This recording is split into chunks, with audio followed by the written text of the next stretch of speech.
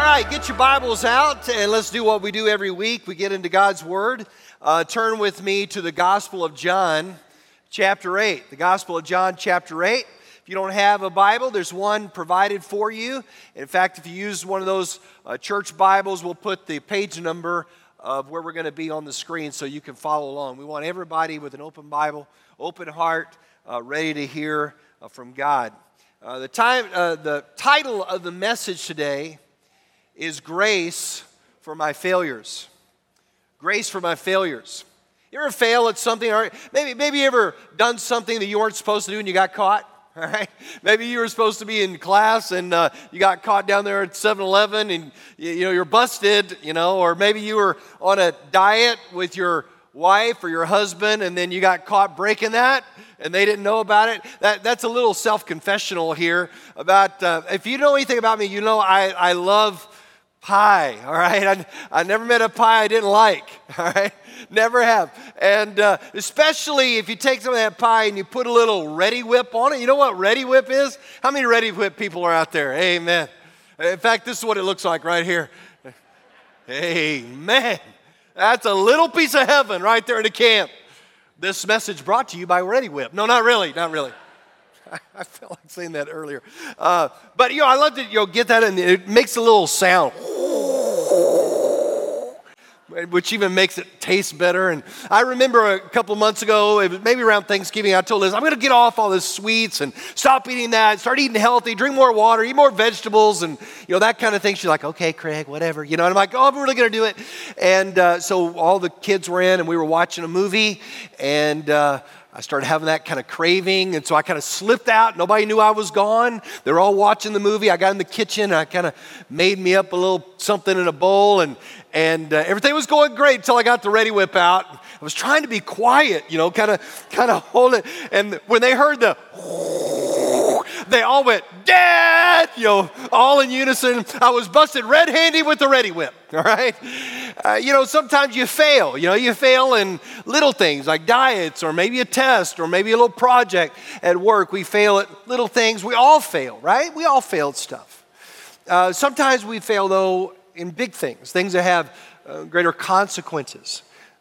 The truth of the matter is some of you walk in here and you feel like you really failed your kids. And you carry that with you all the time. Or maybe you feel like you're struggling with a marriage that's about to fail and you don't know how to fix it. Or you've gone through a moral failure and you're trying to come out of it, but you just feel so much shame. Or you feel like you failed God in some way. Well, how does God's grace meet our failures? That's what we're talking about today. And listen, if you feel today like maybe there's just no way that God's grace could ever cover your failures, then this message is for you, all right? The Apostle Paul writes quite a bit about grace in the New Testament. All the way through his letters in the New Testament, he mentions the word grace 75 times. However, it might surprise you that Jesus never used the word grace. Though he didn't use the word, he showed us what grace looks like over and over again. So I guess you could say this, if you want an explanation of grace, you go to Paul. But if you want to experience grace, you go to Jesus. And we're going to find in this story a person in their greatest failure experience God's grace. Right? So let's look at it together. John chapter 8, beginning at verse 2. John chapter 8, beginning at verse 2. This is the word of God. Early in the morning, they came again to the temple. All the people came to him, and he sat down and taught them. The scribes and the Pharisees brought a woman who had been caught in adultery, and placing her in the midst, they said to him, Teacher, this woman has been caught in the act of adultery. Now, in the law, Moses commanded us to stone such women. So what do you say? They said this to test him, that they might have some charge to bring against him. And Jesus bent down and he wrote with his finger on the ground. And as they continued to ask him, he stood up and he said to them, Let him who is without sin among you be the first to throw a stone at her. And then once more he bent down and wrote on the ground. But when they had heard it, they went away one by one, beginning with the older ones. And Jesus was left alone with the woman standing before him. Then Jesus stood up and he said to her, "Woman, where are they? Has no one condemned you?" And she said, "No one, Lord." And Jesus said, "Neither do I condemn you. Go, and from now on, sin no more." Let's pray. Father, I pray that in these just few moments that we have, that God, you would open up our hearts to understand your grace toward us. And Lord, I pray that you would, for some in this room that are laden down with guilt and shame over what they have done or what has been done to them, that God, today would be a day that they lay it on the ground and walk away because of your grace. Lord, we want to experience your grace, Jesus.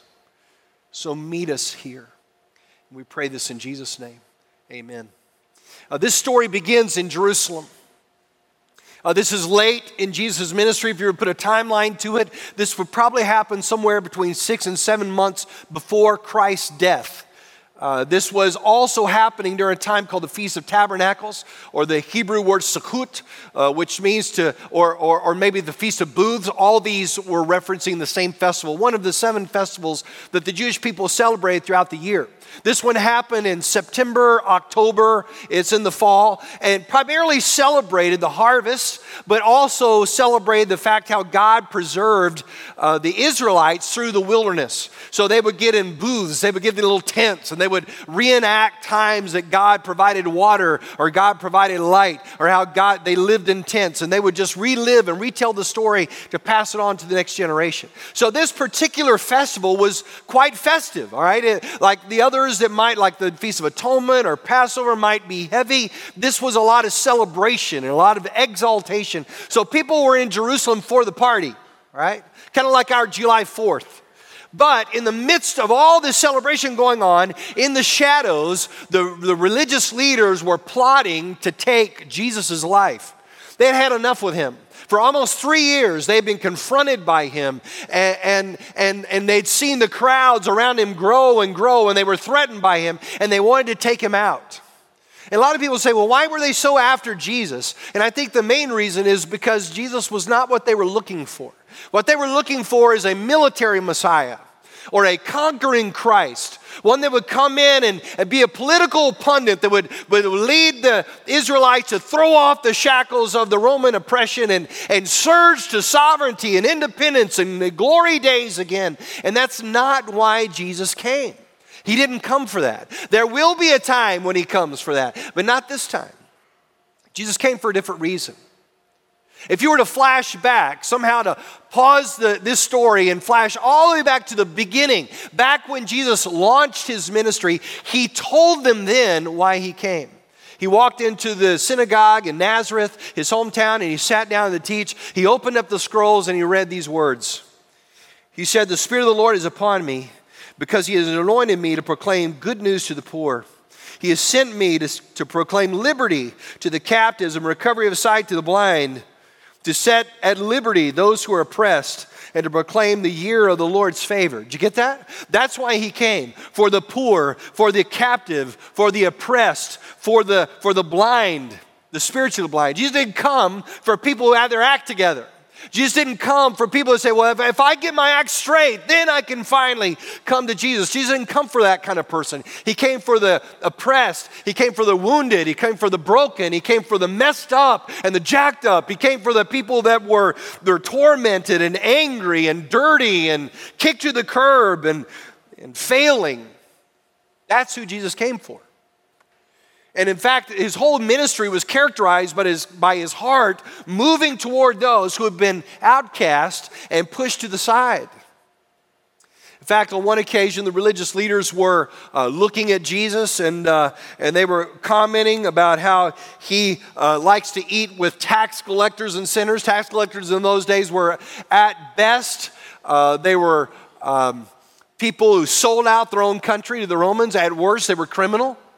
And they said, why does he eat with these tax collectors and these sinners, these people? I would never eat with somebody like that. And Jesus, hearing that, turned around and shot back to them these words. He said, those who are well have no need for a physician, but those who are sick, go and learn what this means. I love that. Hey, Pharisee, you guy that knows everything about the law, go and look this one up. What does it mean when God says, I desire mercy and not sacrifice?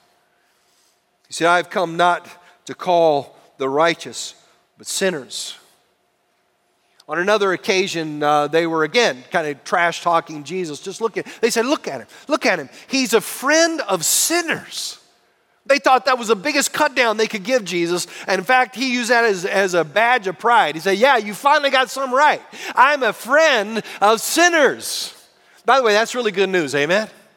Because I kind of look around there, I look in the mirror, and I see sinners. That's what we are. And he still is a friend of sinners. He moves toward those that are broken. He moves toward those that are hurting. He moves toward those that are messed up. He moves toward those that have hurt others and been hurt themselves. He moves to us in our greatest need and in our greatest failure. And so here is Jesus now. We're back at the Feast of the Tabernacles, and the next day he gets up, he goes into the temple court, probably to the court of women. Most scholars think right there next to the treasury, and he just sits down, and people gather around him, and he's teaching them. And in the midst of his teaching, all of a sudden, the Pharisees, these religious leaders, come busting into the crowd, and they have in tow a woman. And she's probably, we're not really told, but I kind of imagine in my mind, maybe she's got a sheet draped over her, or maybe a robe, or her hair is disheveled in her face, and they're literally dragging her and put her right in front of the middle of them. I mean, can you imagine we're here sitting there teaching, and somebody comes and drags somebody right off the street and put them right there in front for everyone to see. And they said, hey, Jesus, here's the deal. This woman was caught in the very act of adultery. Now, the law says that this woman must be stoned and executed. What do you say? And by the way, verse 6 kind of tells us a little bit of their motive. Look at verse 6 again. It says this, they said to test him that they might have some charge to bring against him. In other words, they weren't that concerned about her breaking this law, all right? They weren't concerned about it. And they weren't really taking the moral high ground either. They were just setting a trap for Jesus. They knew that Jesus' greatest vulnerability was his compassion for people. And so they thought, man, if somehow we can put him in a wedge between the law and compassion, then we got him, because there's no way that he can get out of that. But that's his greatest weakness. And so they were kind of sort of right in their interpretation of the law. If you look at Leviticus 20, verse 10, it did say that adultery was at that time a capital offense. Really, the three greatest offenses were idolatry, murder, and adultery. And adultery was because they reasoned this way, that if adultery was accepted, then what would happen is the family would dissolve, and so goes the family, so goes the country. Which, by the way, we're experiencing that even today, aren't we? And so that's why it was so severely treated. And so they said, now, you gotta stone her, Jesus. That's what the law says. By the way, if you continue to read Leviticus 20, verse 10, it says not just the woman, but the man also. In fact, the Mishnah, which is the oral tradition of the Jewish law, gave very clear instructions on how the man was to be executed. But the man's not here, right? They didn't bring a guy in there with him. They just brought the woman in there with him. So this was really a setup from the beginning. This is my interpretation of it. My thing is, I wouldn't put it past these guys who have actually had a guy go and commit adultery with her and say, listen, we'll cover you, but we want to use this woman as an example before Jesus. So he's absent. Now, is she guilty? Yeah. Does the law say what it says? Yes. And that's why it was such a dilemma. I don't know how long it took them to cook this one up, but it was a good one. It was a real good one. Because here's the big quandary, all right? If Jesus says in this moment, if he says, give her justice and stone her according to the law, then they would say, well, wait a minute, Jesus, what about all this grace business? What about all this friend of sinners that you talk about? And are you picking and choosing now who your favorites are? And hopefully to discredit him in front of all the people that loved him because of his compassion. But if he gave her grace, then there would be no justice. And they say, aha, we know that God gave Moses the law, and this comes from God, and you're opposing the law, so you're opposing God. And even then, he would be charged with blasphemy, and they could kill him. So they had him really in a corner, right? Either way, what would he do? And really, folks, this is the great dilemma of the Bible. This is what theologians call the great dilemma. How can God be both just and gracious at the same time? How can he fully exercise his justice by punishing sin on sinners, who we are, and at the same time give grace and mercy to sinners that we don't deserve? How can he do that at the same time? The great dilemma, and it all comes down to this one moment. And so they said, Jesus, what do you say? Here, what do you say, Jesus? Tell us what to do. Where do you stand? And so Jesus just stands there for a moment, and then he just gets down on his knees, and he starts to write in the ground. And they're just barking at him. Come on, Jesus, come on. We got to know. Come on, Jesus, give us your answer. Come on now. Come on, tell us. And he's just writing in the dust, in the ground. Wouldn't you like to know what he wrote? I would too, but nobody knows, all right? I just tell you. Nobody knows. If somebody says, I know what he wrote, no, you don't.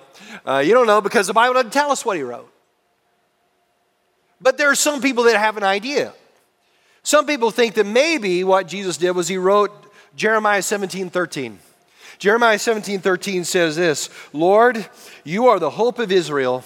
All who forsake you will be put to shame. Those who turn away from you will be written in the dust, because they have forsaken the Lord, the spring of living water. And earlier, Jesus had gone out in the great festival during the time of the Feast of Tabernacles, and he cried out in a loud voice, come, anyone who is thirsty, come to me, and within you the spring of living water will come. And so they said, aha, maybe he wrote these words because he was literally writing their names in the ground, in the dust in the ground. Maybe so. Some think that maybe he was writing what he had already said to them in Matthew chapter 5 when he talked about adultery. And he said this, hey, listen, if you even think a thought in your mind toward another woman that's not your wife, you've committed adultery in your hearts. And so maybe he was writing that on the ground, saying, hey, listen, you have committed the same offense. Others think that maybe he just was writing all their sins, all their secret sins that no one knew, but the Spirit of God had revealed it to Christ in that moment, and he was writing their sins on the ground. We don't know what he wrote, but what he wrote brought conviction. And so as he's writing these words on the ground, they're saying, come on, Jesus, tell us, Jesus, come on, you got to make a decision. Come on now, give us your judgment. And he's writing on the ground, then he stood up, and he looked them in the eye, and he said, anyone here who is innocent, I'll let you throw the first stone. The first stone was always the stone of witness, the one that stood in judgment over that person, the one who had witnessed the offense. He said, I'll let you be the first one. And then he knelt down again and began to write in the ground again. And whatever he wrote in the ground, all of a sudden their hearts were convicted. It's almost as if they realized in that moment, who were they to cast judgment on this one when they had committed their own sin? It's almost as if Jesus was saying, hey, you want to deal with the law? All right, let's deal with the law. Let's start with you first. Let's start with you first. And let's just write out all the things that you're guilty of. Then we'll deal with her. And it says, one by one, they dropped their stones. And they walked away. One by one, the rocks that they were going to throw at her hit the ground. It says from the oldest to the youngest. Maybe that way because the oldest had sinned more. And maybe they were more sensitive to their own sin. Maybe they had greater reputation to protect, whatever it was. They dropped it and they walked away. And the way that it kind of reads here almost sounds as if everyone walked away. Look at verse 9. It says, beginning with the older ones, and Jesus was left alone with a woman standing before him. Maybe not only did they feel convicted, but everybody felt convicted. And everyone left. And there was this woman standing while Jesus is just riding on the ground. And when everyone left, it says Jesus stood up.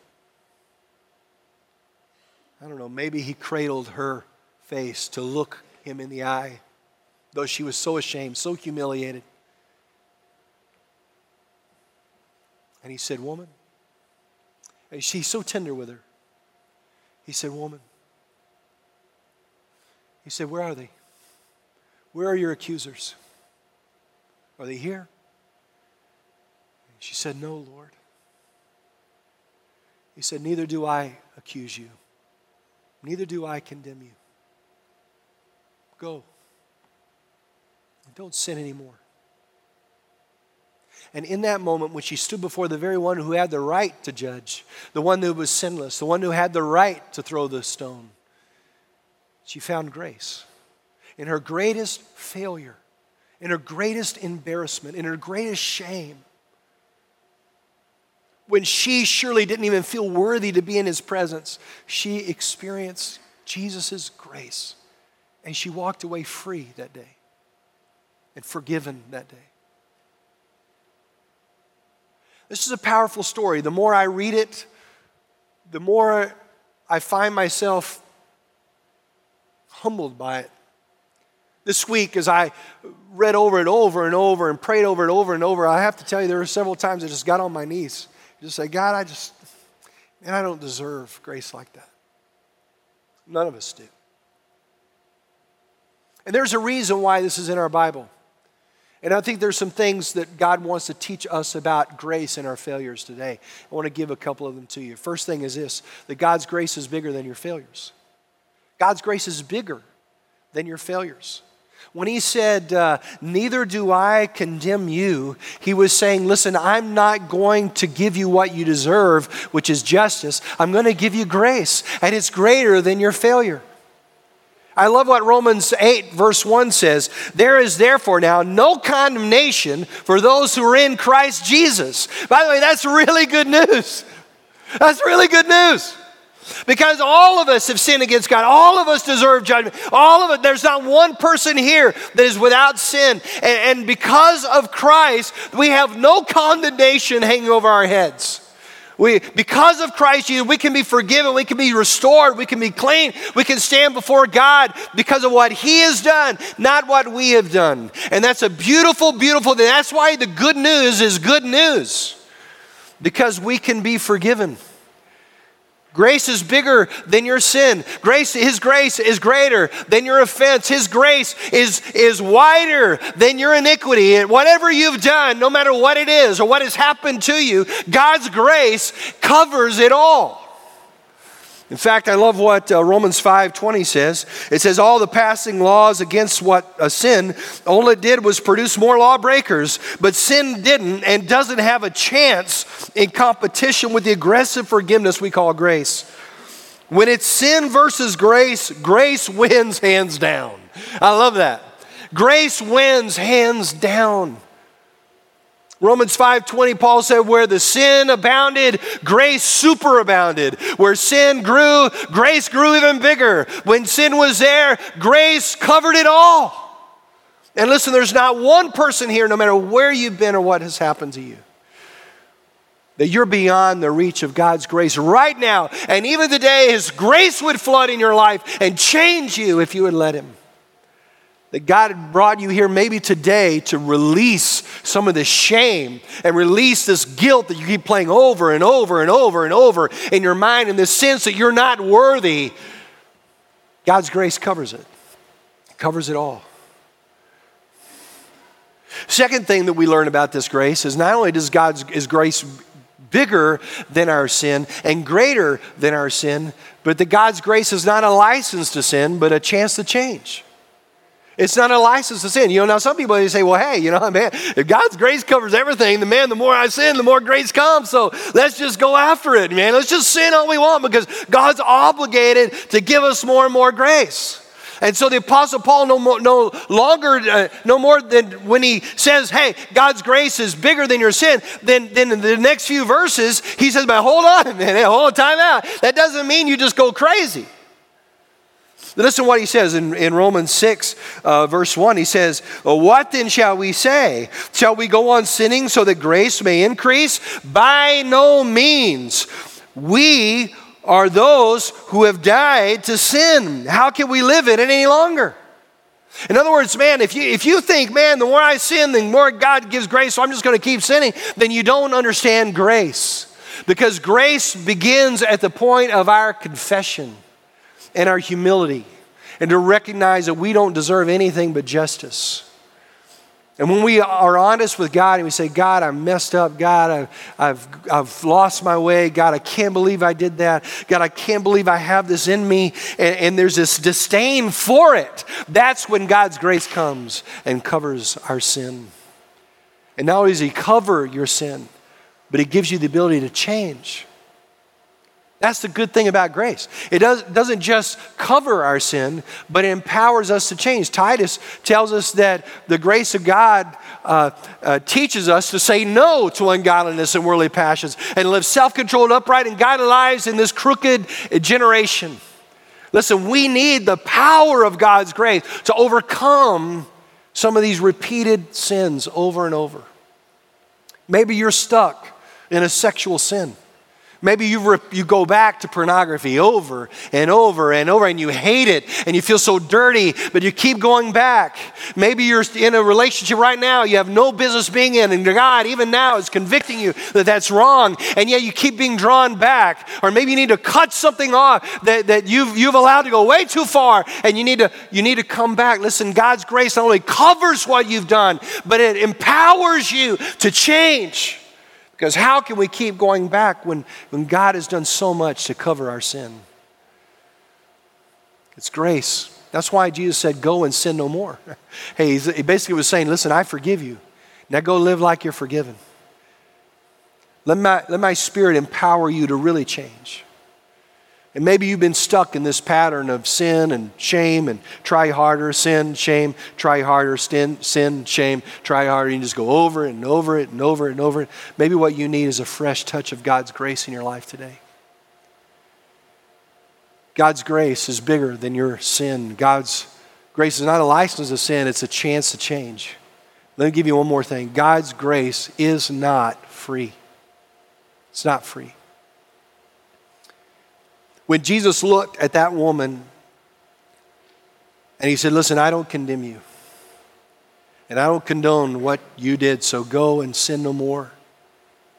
As she turned away, I just picture this in my mind, that she's clutching that cloak that's over her shoulders, her hair is disheveled in her face. Maybe she starts to walk away. She looks back as if to say to Jesus, thank you. And then she turns and disappears into the crowd. As she turned, Jesus knew somebody had to pay. Justice required somebody had to pay. And he knew that in just a few months, he would be back in Jerusalem. But this time, he would be back carrying a cross. And he would march to Calvary, and they would nail him to a cross, and they would lift him up between heaven and earth. And in that moment, he would absorb her sin, her adultery, her rebellion, all of her stuff on him. And not only her, but us. And that's the good news of the gospel, that yes, God can be both just and gracious, because his justice didn't fall on us, it fell on Christ. And when Christ died, all of our sin and all of our mess and all of our rebellion and all of our stuff and all of our anger and all of our lust and all of our greed and all of our selfishness was placed onto innocent Jesus, and he died in our place. And so justice was satisfied on the cross.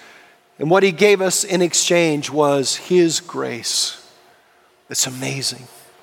His grace to restore us and to change us. If it wasn't free, Christ was going to pay for it.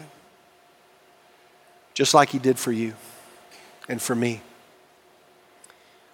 There are three kinds of people that day.